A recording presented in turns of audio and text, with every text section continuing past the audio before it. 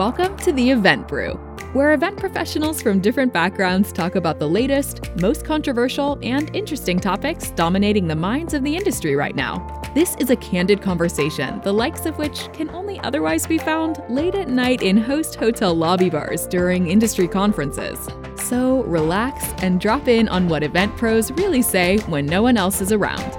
This show is brought to you by Endless Events, the event management company that tells you how it really is. Now, let's brew something up.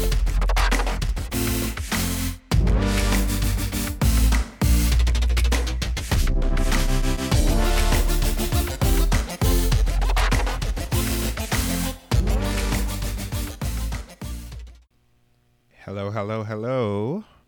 Welcome back to Event Brew. Is this thing ever going to end? That's the outro music never music. ends. Why did you point at me if you didn't need me to talk? Oh, because I want you to talk over the intro music. That for You're that gonna talk long? like a DJ. Yeah, I mean, Oh my God! Well, I mean, you can extend the hello, oh everybody. my God! Think I like a just can't DJ. with you some days. Yeah, think like a DJ. Listen, I have spent my entire life ensuring that I never think like a DJ. So we're not. You're gonna like start you now. only play Spotify on like completely random. You don't ever pick like a playlist or anything like that. Never. I won't even go that far. I think Dustin Dead official silence. title That's my anti-DJ. That's my preference. Is dead silence always. Yeah. Music Well, is a problem. Welcome back to Event Brew. That was a hot mess of an intro, but in true Event Brew style, we like to make it as difficult as possible to bring this to you. I'm joined by two of my favorite people on the planet, Will Kerr and Nick Borelli. How the hell are you boys? Amazing. Hydrated. Hydrated. Hydrate. That is great. I think you're setting me up for a great segue to say, what are you gentlemen drinking today? Oh, what's got you hydrated, Nick? Just water, man. I'm like, I've only, this is 3 weeks. I've only drank straight up water. Nothing but. Oh, you haven't drank any liquids other than I water. should say that. No, I take that back. I have one coffee a day. I always have. I guess I just take that as a given. Yeah, okay, cool. Yeah. And then after that, just 3 weeks of water. I'd just like to bookmark today as May 9th, 2023. Doesn't really matter what day this gets released or anything, but today Nick announced that he is 3 weeks sober on water. Yeah, I don't know what that is. You gotta pay attention to the last episodes. Okay, that was a terrible idea. We I'm got just it, gonna, Will. We got it. Yeah. We don't need an explanation. Whatever. If you're a true listener of the podcast, you know what I'm talking about. And if you're not, you've already left. Yeah, I'm in the wrong place. This is supposed to be do something with events, and yet this is going to be 15 minutes of talking about water. All right. Will, what kind of organic tea are you drinking today? I'm just drinking my normal Javid Rio chai from San Francisco with some Oatly oat milk. So a little chai latte in my little ember mug. It is very delicious. How's the oat milk industry doing? Well, my stock in Oatly didn't go too well when I bought. I think when I told you guys a couple years ago I bought it. It just continues to go down the slope. But it seems that oat milk is more popular than ever. So I don't understand how stocks work at all. Apparently. Well, maybe don't buy stock in milk. Yeah, that's true. It's really a weird choice, but hey, You're you're really into tech, and you love tech. It's a very got milk. It's a very Will Curran choice to make, though, I think. Yeah. For the record, we're doing a series right now on event type podcast of tech that you don't think is tech, and it's like we talked about shoes for a whole episode. So I guess oat milk is tech that you don't consider tech. I think you may be right. You might be onto something, Will. I think you should research that a bit further and see if you can confirm that. Well, I'm here. My name's Dustin, by the way, and I'm from the beautiful, beautiful Calgary, Alberta, on Treaty 7 land in Alberta, Canada, where it is finally feeling a bit like spring. I'm drinking a nice cold Diet Pepsi, which I have now decided that I am an absolute addict, and I need to seek help to get off of this. I don't know when it started. I don't know why it started, but it's the drink of choice now. So we'll make fun of you on this show for about 3 years. Yeah, it takes about 3 years. We'll get you to 3 weeks of no Diet Coke. Sure. Yeah. Has that worked for any of us yet? It worked for Nick. We made fun of him like every episode for like 3 years. It's a long journey. Yeah, But I have a feeling that sure. that Nick's change had nothing to do with us. Oh no, it was very much the pressure of this show that makes me do a lot of things. No, I take it as a given. I'm going to be made fun of here. That's why we come here, right? Yeah, I would imagine. Yeah. We need somebody to make fun of Dustin for, anyways, because he dishes it out. You make fun of the beer I drink. So you've really been making fun of what I've been drinking. Since I got you away from the crappy beer. Now I gotta get you off Diet Coke. No, I still drink the crappy beer. I just don't tell you about it. Well, that's great. Like me and my oat milk. Just like you and your own. Just things that you should keep to yourself. That's your problem, Will, is that you walk into it every single time. It's true. Yeah, great. Okay, gentlemen. Today we're talking about that fine line, or that thick line, that line we walk between attendee data and privacy, which I think is definitely on people's minds lately. And there's some things that have popped up lately that I think are worth paying attention to. And I think let's crack this open and talk about attendee data and what we're doing with it, what we should be doing with it, what we shouldn't be doing with it. And who wants to kick it off? I think we've got a TechCrunch article that we want to use as a bit of a kickoff here. Yeah, Nick, can you explain what happened with Mobile World Congress? Yeah, so Mobile World Congress is a pretty influential consumer electronics show that takes place in Barcelona, Spain. There is an appeal that is against the show from their 2021 iteration that says that it has violated GDPR, which is the General Data Protection Regulation that covers Europe. That they didn't meet the data protection impact assessment. And therefore, show attendees had their personal identifiable information violated based on their facial recognition check-in technology that they deployed. I believe a new technology at the newer company at that show. Now, the upshot of this was... technically, it gives them some data collection. For sure, less so on about insights and more so on ease of use. So the idea is this: the check-in process is something that the event tech has been probably from the very beginning of the origins of event tech, trying to figure out ways to streamline. And if you've opened your phone lately, the process of using your face as a key is pretty ambiguous. It's something that's built into all of the iPhones, and it's a technology that's out there. So I believe the deployment of this was for expediency. You register ahead of time, you use your face, and that's all you need to get in the door. The problem is that creates a database of personal identified information, and that database has potential volatility, and it's another level beyond other data collection that could be cross-referenced with other banks of information, and then you're off to the races as far as a bad actor taking advantage of it. So it's one of those things where the most aggressive privacy protection in the world is in Europe, and they're the most likely to have an issue with this. Second place might go to Canada. California and Australia are all kind of vying for that. But in the EU, it's a big deal. So I think Mobile World Congress, as it is a place where people learn about new technologies, I think they moved quickly, and they used a company that might not have been mature enough to know that there's opportunities for data assessment that you can use, and there's also lots of legalities to consider. I think they went for both novelty and I think they wanted to be kind of like first to deploy. And with that comes risk, and they're looking at what looks like a fine of $200,000, $224 American, cover the 4 divided by it's $250,000. So you know, you don't want to do that if you can help it. Yes, I mean I don't know, like what could they have done differently? A couple deep questions. Sure.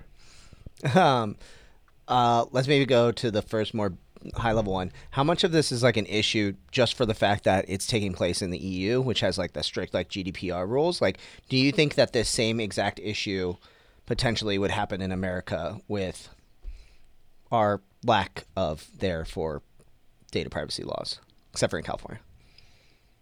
I mean, certainly California, there's more risk for this. I think that if you're having EU citizens at your event, there's an opportunity. Yeah, that's the thing. Yeah, that's true.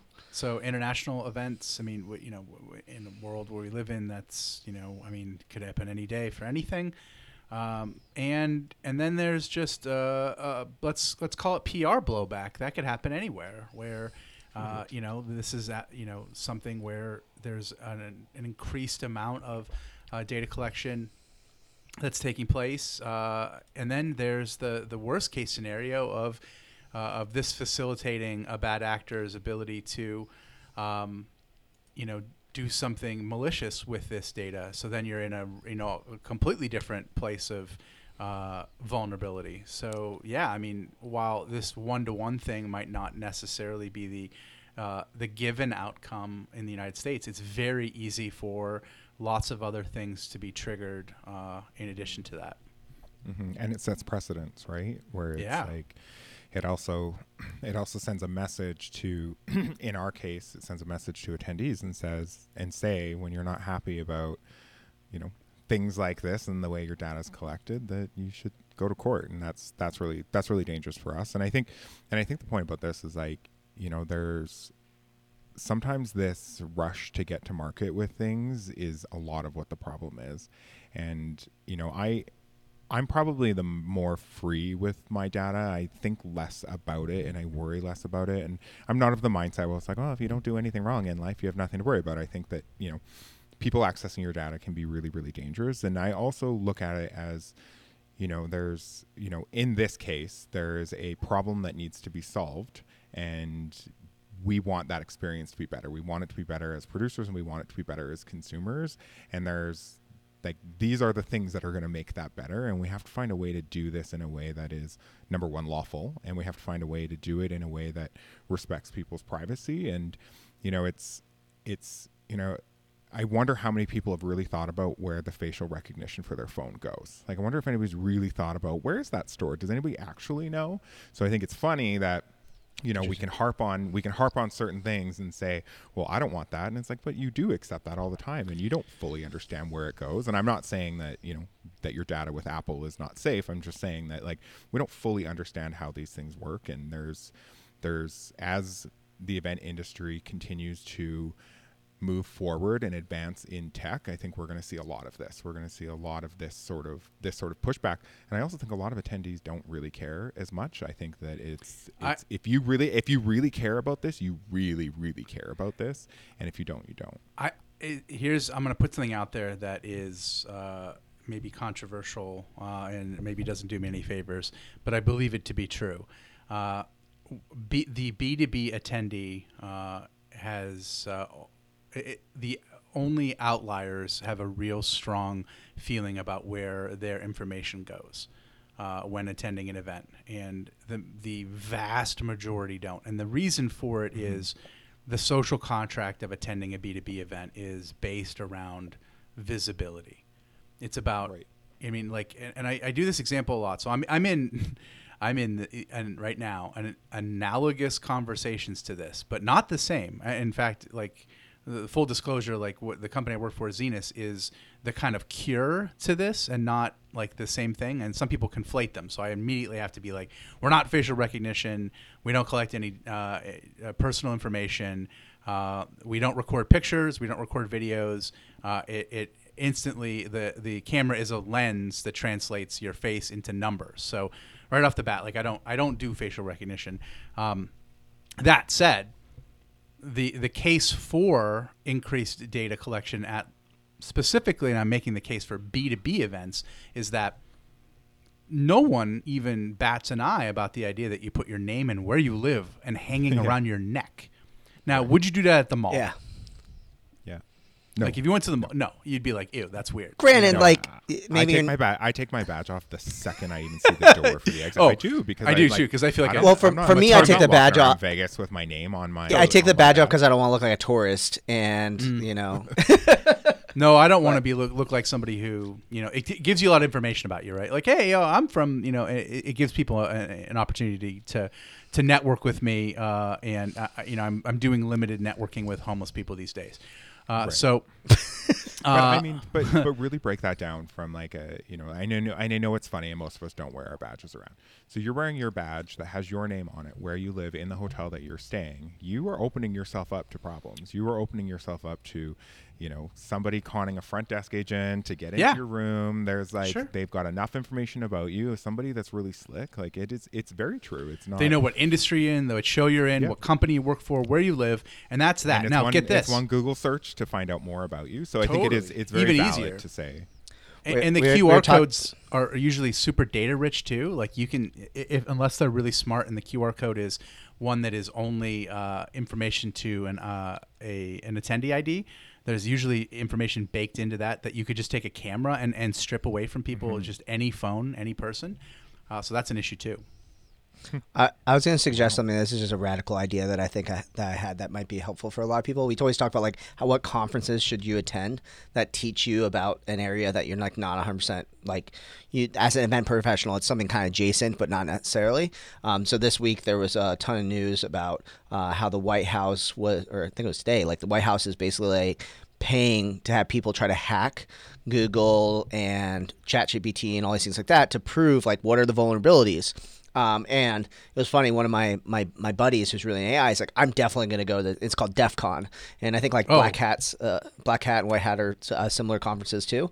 But he was like, yeah, I'm going to go to DEF CON. And I was like, dude, don't go with your phone. Don't go with your laptop. Like that people there literally just for fun, just go hack stuff.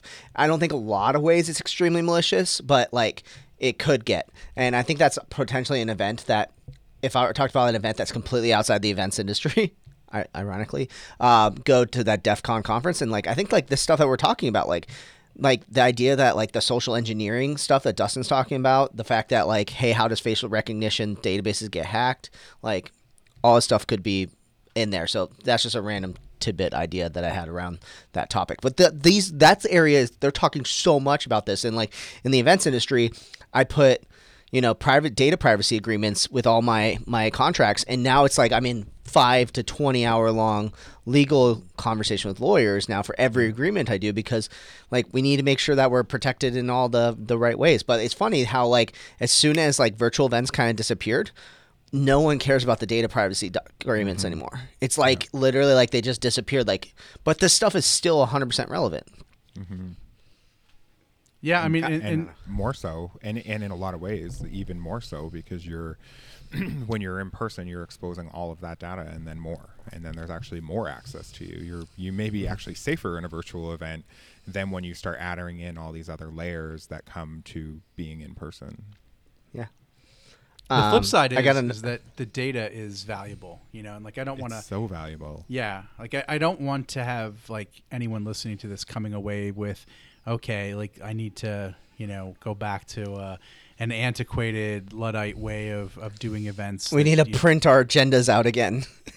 Yeah, you know, but like being aware of this and you know, and maybe even working with, you know, a third party to be able to audit your event is definitely the ticket. But like without the insights that you could gather from data, then you know you're really, you know, in the Stone Age of where things are going. So it's a tricky, you know, tightrope, and I guess that's mostly what we're talking about today is that either it's illegal eyes that you need to have on your event. I mean, I would say it's on either. It's for sure that, and then also some sort of like third party audit unless you have someone in your team who is just like an expert. But like I would imagine the scale of most organizations don't have that.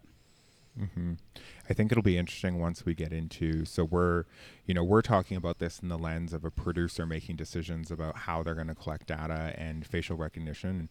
What happens once this starts moving into like, the B2B, when the guy in the trade show brings some sketchy ass technology that's tracking and doing facial recognition that's outside of your, outside of what you're doing. It's eventually, especially facial recognition, it's going to become so cheap, so easy to access that it's going to be deployed by other people other than the show producers.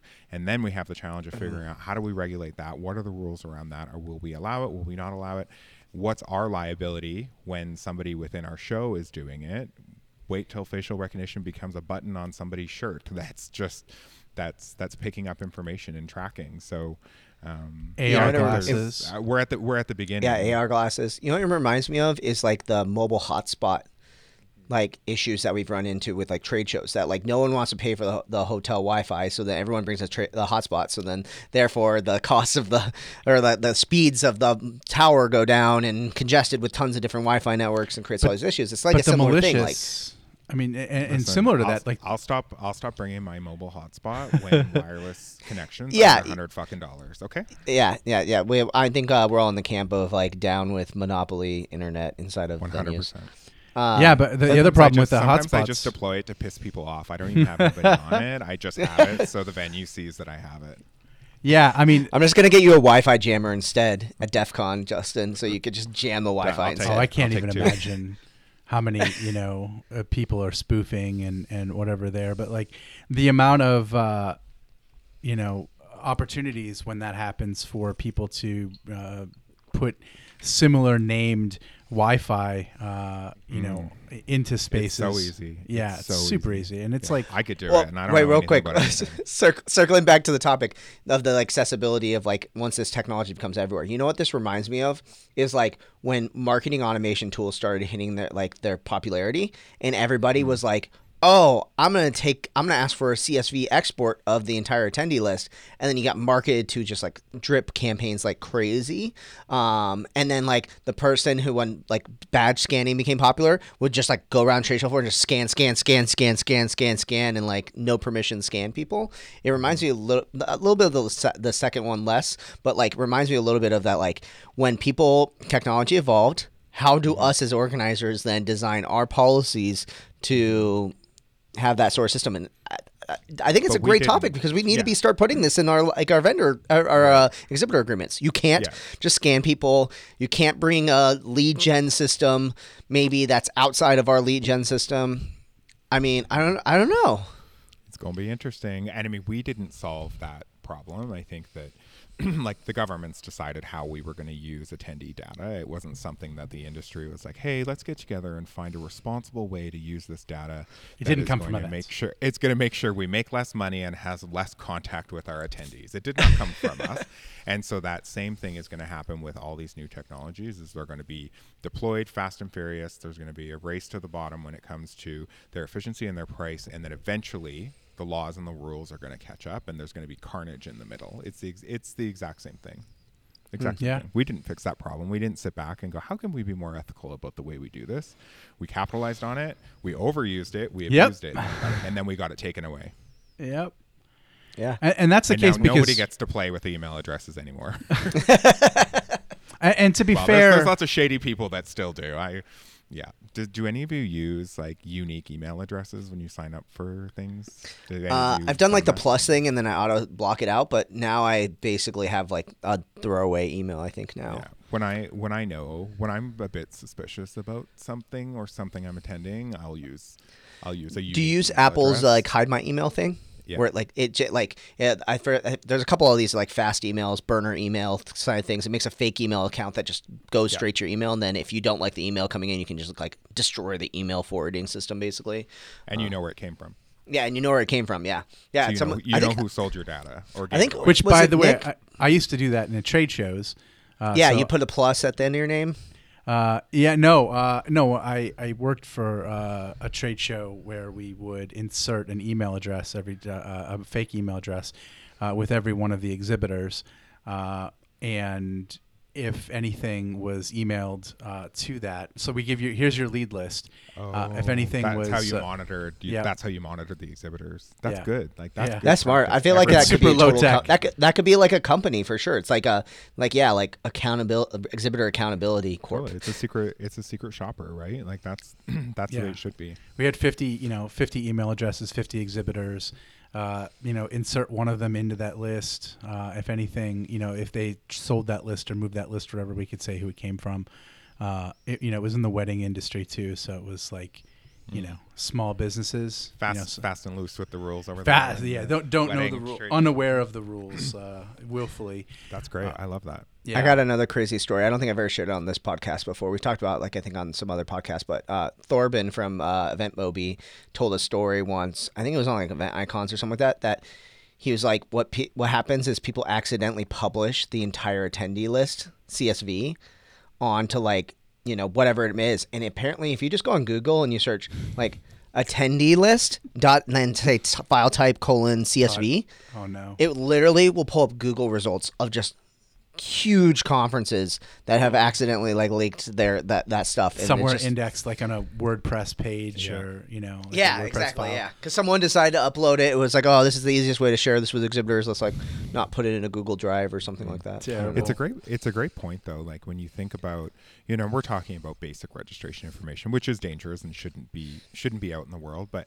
when you think about a lot of the producers, like people we know that produce events, like they don't have complex IT systems. They don't have and that's the nature of the business. I don't have a complex IT system. I use something. I'm not going to say it now because we're talking about how people get hacked, but I don't have an overly complex system. And there's probably vulnerable information within mine. We try and be very, very careful, especially with exporting lists, and we try not to export them if we ever don't have to. But when you think about who are the people that are actually handling this data, they're not in these big multi-billion-dollar organizations that have a corporate security division that's watching over their IT. They're smaller businesses that are using, Google Business Apps, or they're stored on their whatever cloud. I can see how we should be concerned about how the data is being stored and who has it by nature of the companies that are actually holding on to it. Mm-hmm. I would think that the tech companies that are supporting people like us in registration and whatever, they should have their shit together, and maybe we should be asking more questions of them as to how the data is stored, where is it backed up, is it ever exported, how safe is my data. Definitely we should be asking more of those questions, and we probably should look within a little bit too to say, do you really need to keep this data in your Google Drive? Is it important that it's there? I think we're probably going to see a decline now that we're getting away from virtual events being the primary factor of events. I think we're going to see a decline in companies giving a shit about security and privacy. I think for a little while. Like I said, people are always asking me for the DPAs, the data protection addendums to contracts. Now I don't ever get asked for one. I feel like that's going to happen. But it's less even this conversation is less about an organization and their data and more about an attendee and their data, because this. How we started this with the TechCrunch is about an attendee. Am I correct, Nick? Yeah. Attendee is the one that started this. So that's more of my concern. I think that do you think there's more risk for privacy rights between you and an organization that gets dealt out in contracting and legal and my legal and their legal, and we figure that out. But when it comes down to how does an attendee feel about the way their data is being captured and used, that's the stuff that we're going to have to face and figure that out. So to bring it back to that topic then, specifically the article is do you think that we're at risk that more and more events should be concerned about their attendees potentially taking legal action for potentially even a mistake they're not 100% aware even happened? So one of my other big questions I was going to ask was, how much of this was the fact that it was the vendor's fault, one vendor who made a big mistake, versus a larger trend of just someone's not happy with facial recognition or whatever, or is it that everything ducks were lined up and then this person found one single vulnerability with it? But how much do we have to be worried that this is now going to be the new equivalent of tripping on the crack at the venue? Mm-hmm. Well, I think if you're putting a program together, whatever that is, trade show, conference, event, whatever in your world, if you're putting something together and you know you're using tools that are new, you know you're using tools that are not commonly seen, then you better do your due diligence to figure out how do you ensure that you're deploying that safely. And I think this is where transparency is the most important. This is where telling your attendees what they will expect, and not when they walk past it, but not when they see the sign for strobes and lasers are going to be present at this event. Yeah, prior to their arrival, like, they should know that this is a part of it. You have the right, I think, as a show producer, or, you know, an organization that's putting on, to decide how you want to capture data, and every attendee should have the right to say, I don't want to be a part of that. And if they don't want to be a part of that, then that's okay. Well, so here's the thing with this event. They decided, or they got them on GDPR is pretty far. So in North America, maybe, but US for sure. If you tell somebody, if you don't like something, you don't have to come, that generally works. But in Europe, this was not the case. So they didn't have an alternative to attend this event, which you're like, well, what right is it yours to attend an event? But in their laws, you have to be able to collect data that doesn't exclude anyone. Yeah. So they had no other way to attend this event other than giving up their biometric information. That's a violation of GDPR. So that's an interesting element of it. That and I can see that, Nick. Like I take valid. It's what I said good. Back. I think it is valid. This you should have that choice. This is coming from the person that doesn't care, right? Yeah, I would scan my face. Take it. Yeah, I take. I use Instagram, and I think that you should have, especially when we're talking about biometrics, I think you should have a non-biometric option. You should have a way to enter the event without. Which, by the way, if they would have done,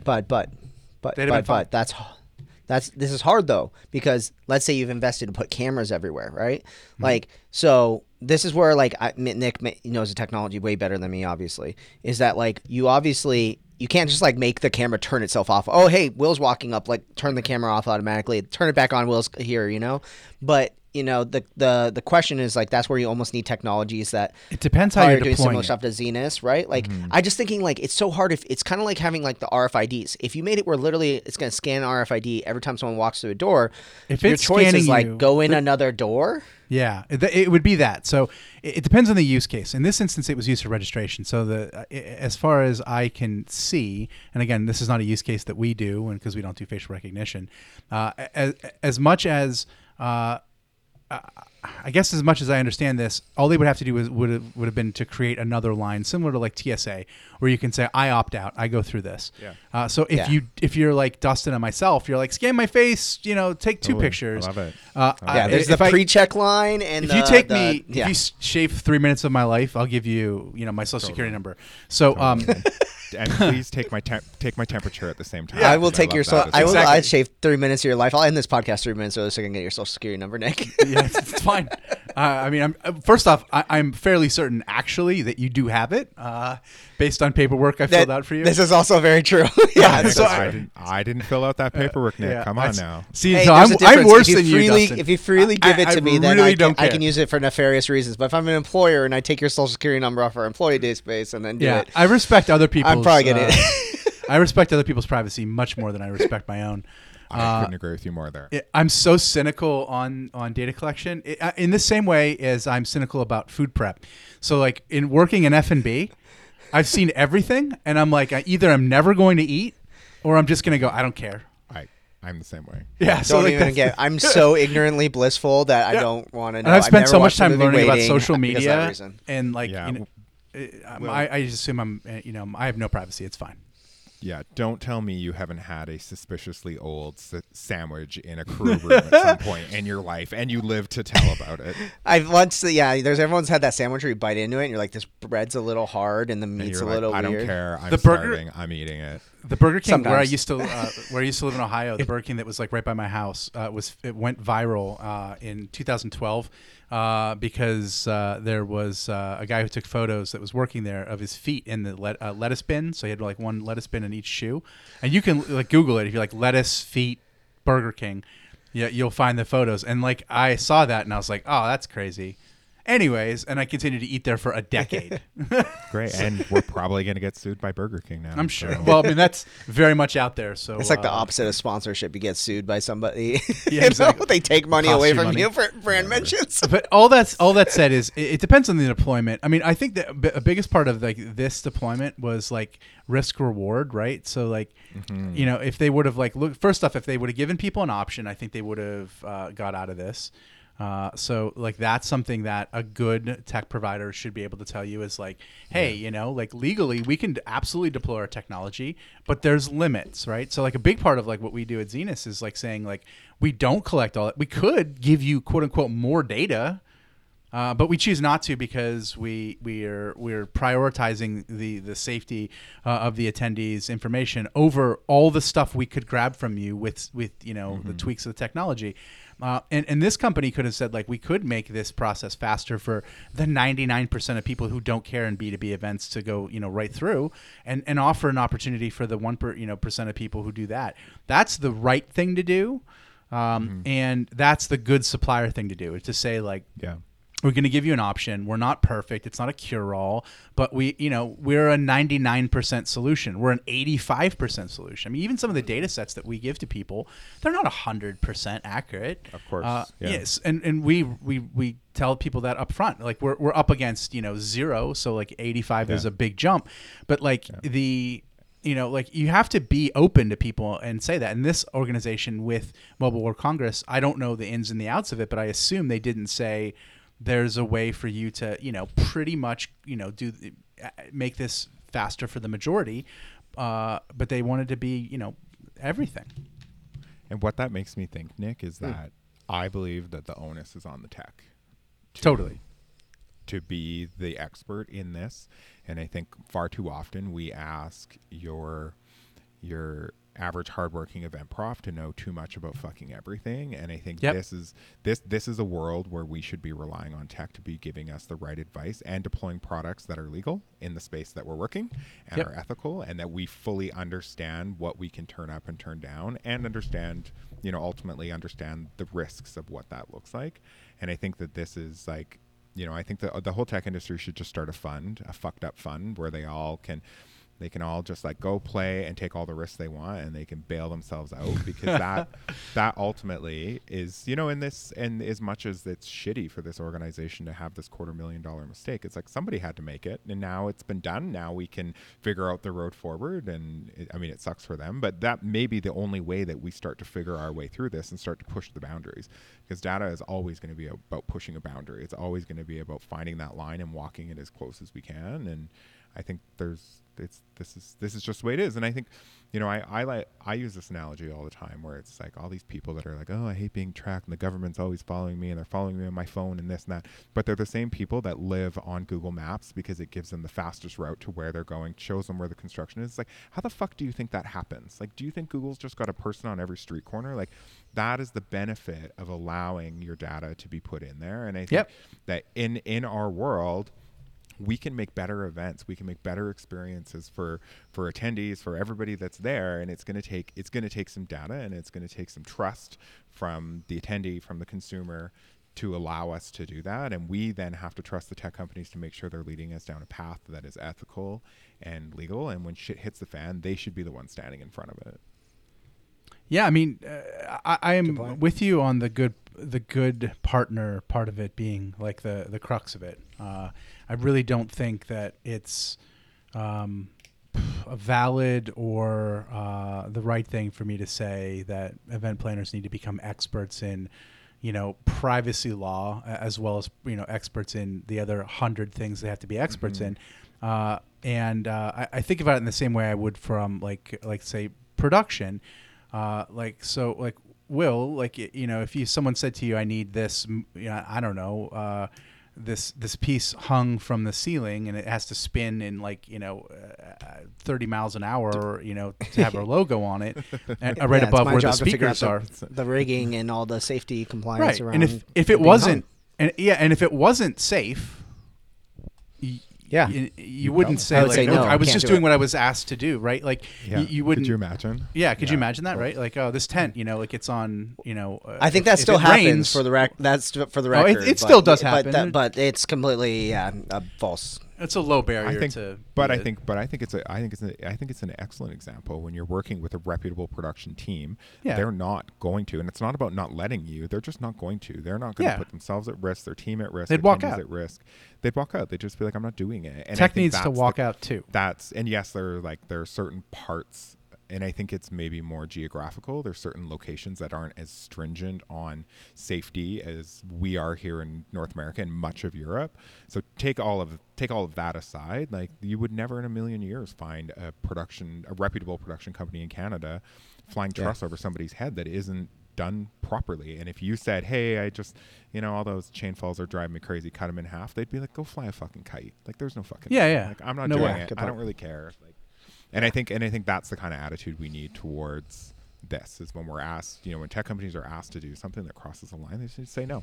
Like, and it's their job to inform you, for alternatives that, get you 85% of the way there, and find that acceptable, right? Like, so, like, I'm frequently in these conversations where people are like asking if we could do a certain thing, and we're just like, unfortunately, no, because if anything was like this, it would be a personal identifiable information that we're gathering. So it's just not possible. Like, it's just not something we do.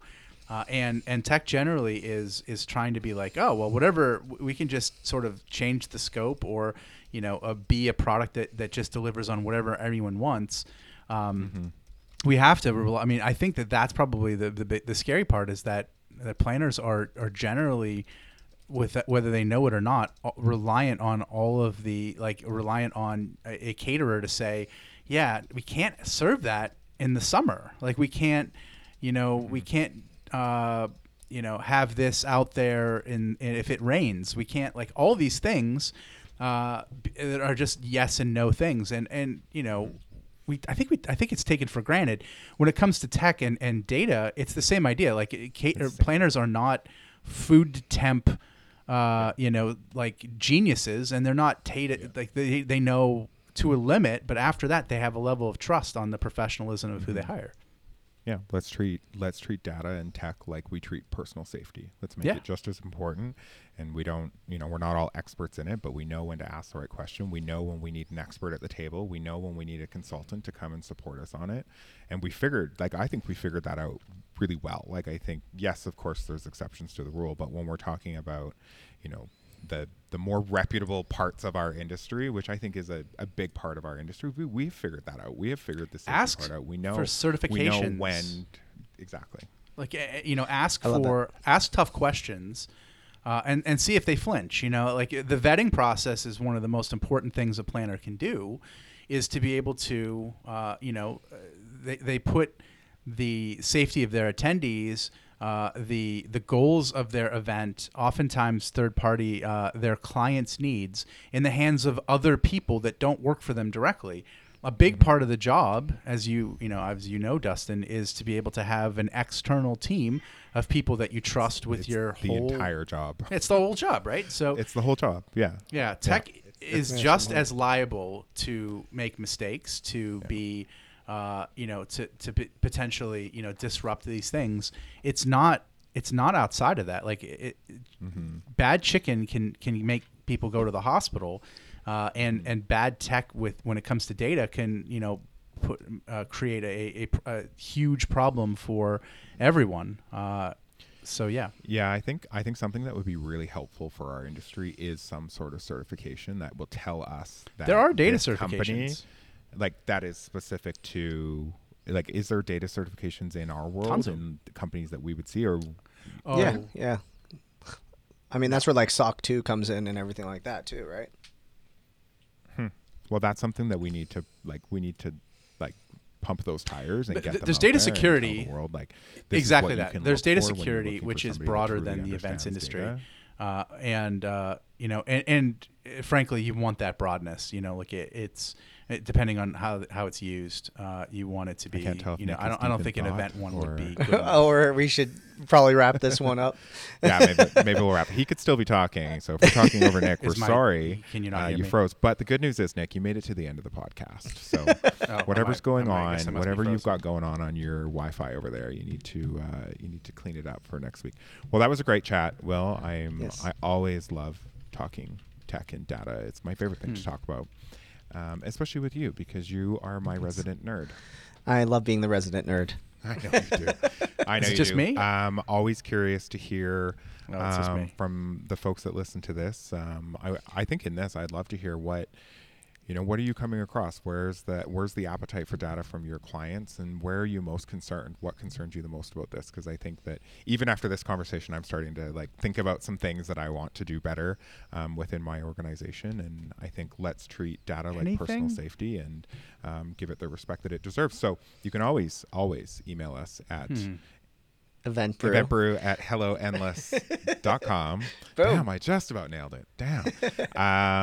And yeah, any of the socials, hit us up. We always love hearing from you all. And when you fill our inbox, usually we like it when you send us nice notes and where you're not mad at us. So if we could do that, that would be great. Yes, please no mean notes. No mean notes. We're very sensitive. I know you wouldn't believe it, but Will takes this stuff very seriously, and he has to vet them all. So thanks everybody for listening. We hope you're having a great week, weekend, day, night, whenever you're listening to this, and we will see you next time on EventBrew. Bye. Thanks again for listening to EventBrew. Be sure to rate and review us on your favorite podcasting app. Also, be sure to head over to eventbrew.com and leave us a comment about this week's episode, ask a follow-up question, or tell us what topics you want to hear covered. See you next time on EventBrew.